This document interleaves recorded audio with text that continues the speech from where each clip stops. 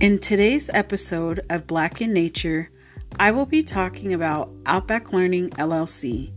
If you do not know me personally, then you will have no idea what Outback Learning is. This is a nature-based, home-based program that I started a year ago. And yes, I've hit my 1-year anniversary as a first-time business owner and entrepreneur. However, as you all know, the current events of what's going on, unfortunately, has impacted me as a first-time business owner. And I had to make a very tough decision as a brand new owner back in June. I decided, due to so many unknowns with the pandemic, it was probably in the best interest to not reopen my program this coming year. And it was by far the toughest decision I've ever had to make, just as a business owner, but also just as a professional. However, although Outback Learning is not up and running at this point, I still have been able to launch an entire new business, my own personal brand called Deanna Reese Williams, also known as DRW. So again, you're probably not sure what is DRW about and what is the purpose behind it, but this is why starting a new brand, well, it all ties in, honestly, with the Outback story. So I want to share with you all today a little bit more about Outback. I'm not going to get into too much about DRW, but I wanted to at least express the current status of Outback Learning. If you are following my page on Facebook, you probably have already seen a video with me sharing with parents what's the status and how are we moving forward. Outback Learning. So I'm going to start this story by simply telling you Outback Learning started after attending the Natural Start Alliance conference last year, which I believe I've talked about in previous podcasts or perhaps in the Facebook Live group. But basically, as an early childhood educator, I always knew that if all else fails, I could always have a home-based program. However, what I didn't know is that I could do a home-based program but completely outdoors. I had never heard of this concept until about 2 or 3 years ago. And as I mentioned in previous podcast episodes, it took the field trip during Summer Institute where the story really came to life for me. And so when I started Outback, one of the struggles that I had was that our outdoor classrooms is not very common in the desert or in the state of Arizona. There are very few of us, and if my memory serves me well, I'm not quite sure there's very many of us that are home-based providers to begin with. We do have some barriers, such as heat is a sign of an issue. We have tarantulas, scorpions, cactuses. And so the question is, how do we manage to do an entire program outdoors? Well, one of the first things that I've kept in mind in designing Outback Learning is that my backyard has 5 trees, and these 5 trees do provide shade. So during those hot sunny days. And for the Outbackers also, we only use the indoor portion of the program to use the bathroom or for cooking activities.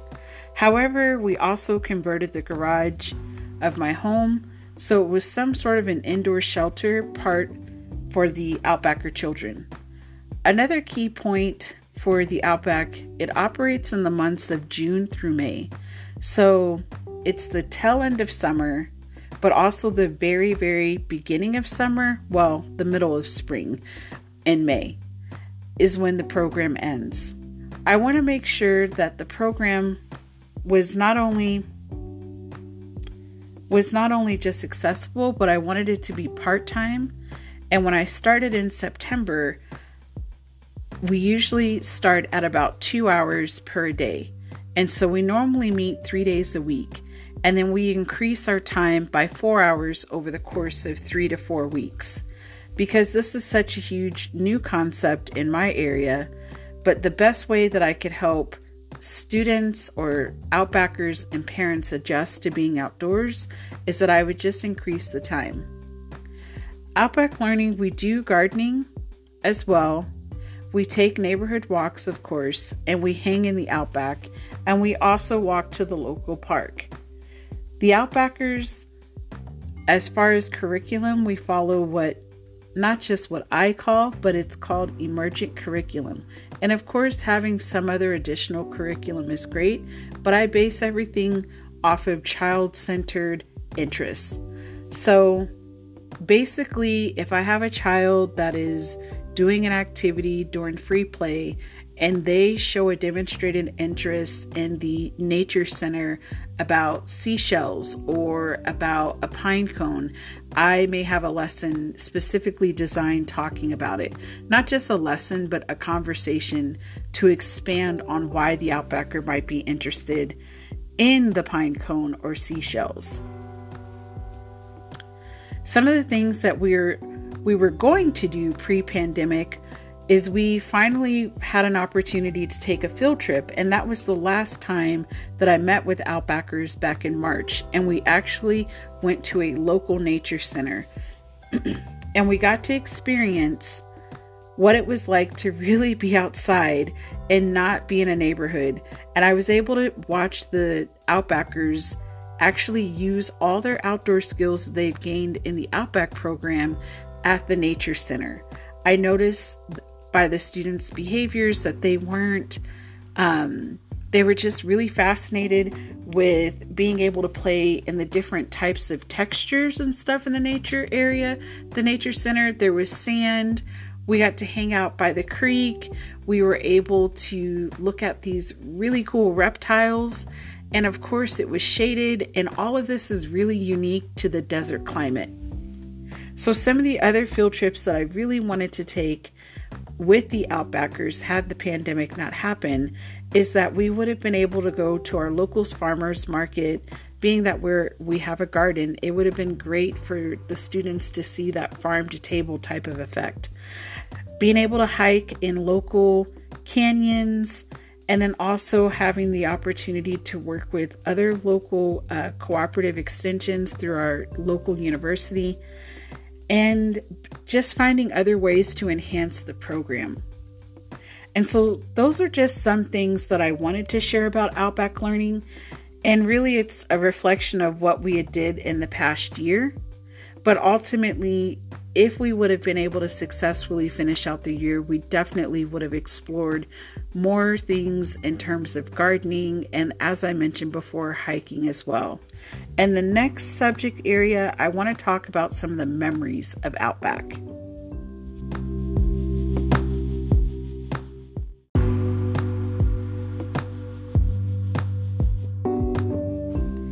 Outback memories. I wanted to start Outback Learning to give children in local neighborhoods the opportunity to have access to an outdoor program within the community and teach children about gardening and the outdoors. Now, as I've mentioned before, I'm certainly not a gardening expert, but just the idea of getting kids to dig in the ground and plant a seed and water it every time they showed up to the Outback was something that I really enjoyed watching the kids learning and growing their knowledge about gardening. The day we did the compost stew and read the story about the compost stew and then created our own compost stew is what really changed how the Outbackers engaged in the outdoors, because suddenly the Outbackers realized that there's a purpose for plants such as the bird of paradise plant, which help the hummingbirds get nectar, which we witness on a regular basis. But I also want to give a shout out to my friend Nikki, who came and visited the Outback. You know who you are. Thank you for introducing us to Compost Stew. And any outdoor educator that I know, I have been sharing that book with each and every person, because it really changed not just my program, but it also changed the Outbackers' perspective. Okay, so back to the story. But these same hummingbirds would hang out in the Outback with us on a day-to-day basis. The benefits of having a program in the neighborhood also gave us a sense of place by the connection to the community. Prior to going and working in a traditional preschool setting, we would always have some sort of a theme type of week, like community workers. But being outdoors, the Outbackers were able to see the community workers doing their actual roles. So an example of this would be the construction worker, the mailman or mailwoman, the garbage or recycling workers, and the occasional police officer driving through the neighborhood. But it was these types of experiences that brought the community workers to life. And it was the Outbackers who were able to understand that these workers served a purpose which impact our daily lives. We could have conversations on why we recycle, why we compost, and then connecting it back to the actual community worker we would see in the neighborhood on a regular basis. So although Outback Learning is not an operation currently, it's okay because the current Facebook page that I do have for Outback is dedicated to support parents so they could receive suggestions on what they could do with their young Outbacker at home, along with watching silly or listening to silly chicken stories, also known as the City Chick Stories. Although in today's podcast, I really thought I was going to share how Outback Learning LLC started, but I really wanted to express the current status of Outback and the past stories. I plan to dedicate an entire season to the Outback Learning story, but for now, this is the current status. But what I hope you all take away from today's message are 4 key points. 1, Community home-based programs are valuable to young children and their families, especially gaining outdoor skills. Outback Learning is a unique experience because it is located in a neighborhood. 2, if you're considering starting an outdoor program, consider the location and who will have access to your program.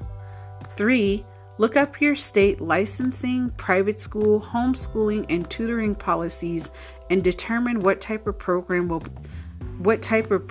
you will be tailoring to as far as your students or audience that you're trying to reach. 4, reflect on your inclusive and equitable practices in your program and how to market your program.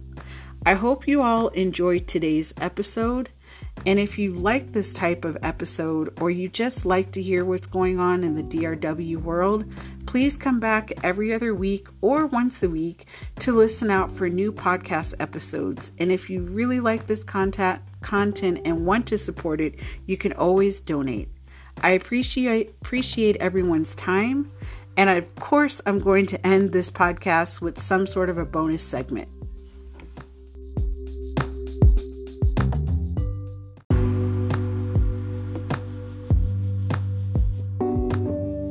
In today's bonus segment, I'm going to talk about my experience as a Black outdoor entrepreneur.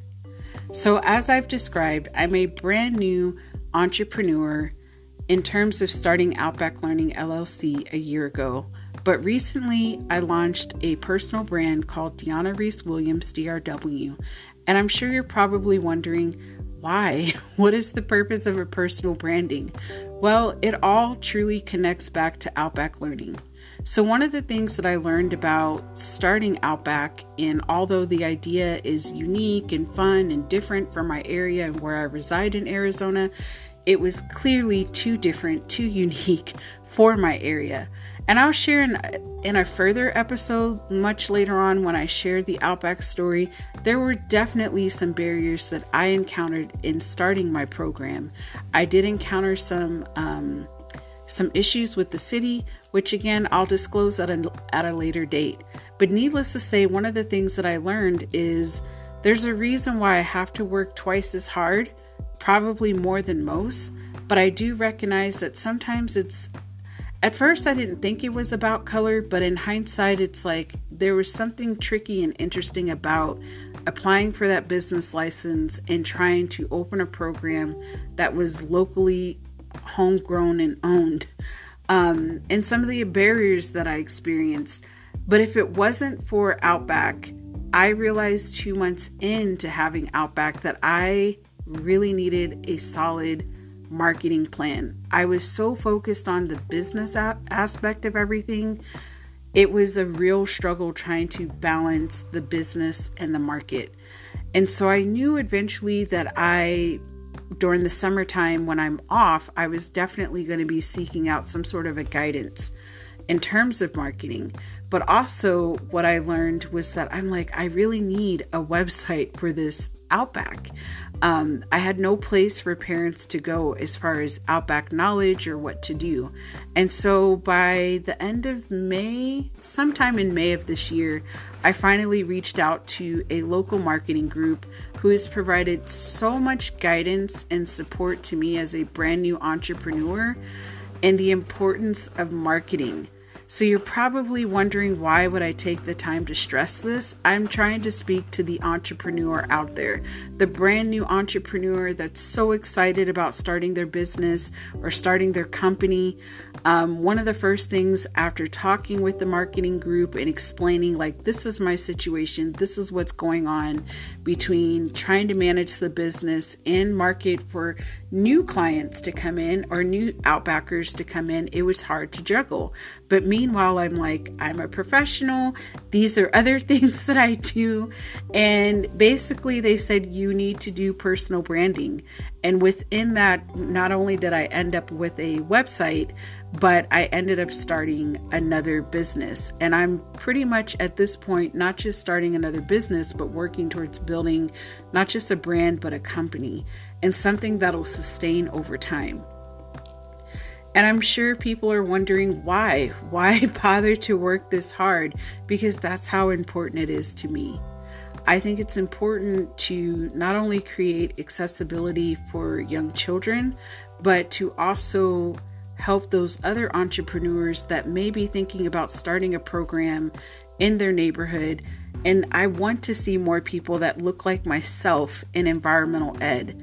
I love all of my friends. I love all of my colleagues. They've been such a huge support to me in going through this podcast series. I believe I can say I'm a podcaster now. I'm in my 12th episode, but I just want to say the reason why this podcast series even birthed in the first place was because of the support of my friends and colleagues. But I hope as people are listening to this podcast that you feel inspired and you decide that you want to make a move that you had never thought about doing before. I hope that this Black in Nature series, this is only season 1 and there will be a season 2. So don't think that it's not coming back. It's absolutely coming back, and you all can definitely listen out for new and fun content coming out from the DRW podcast.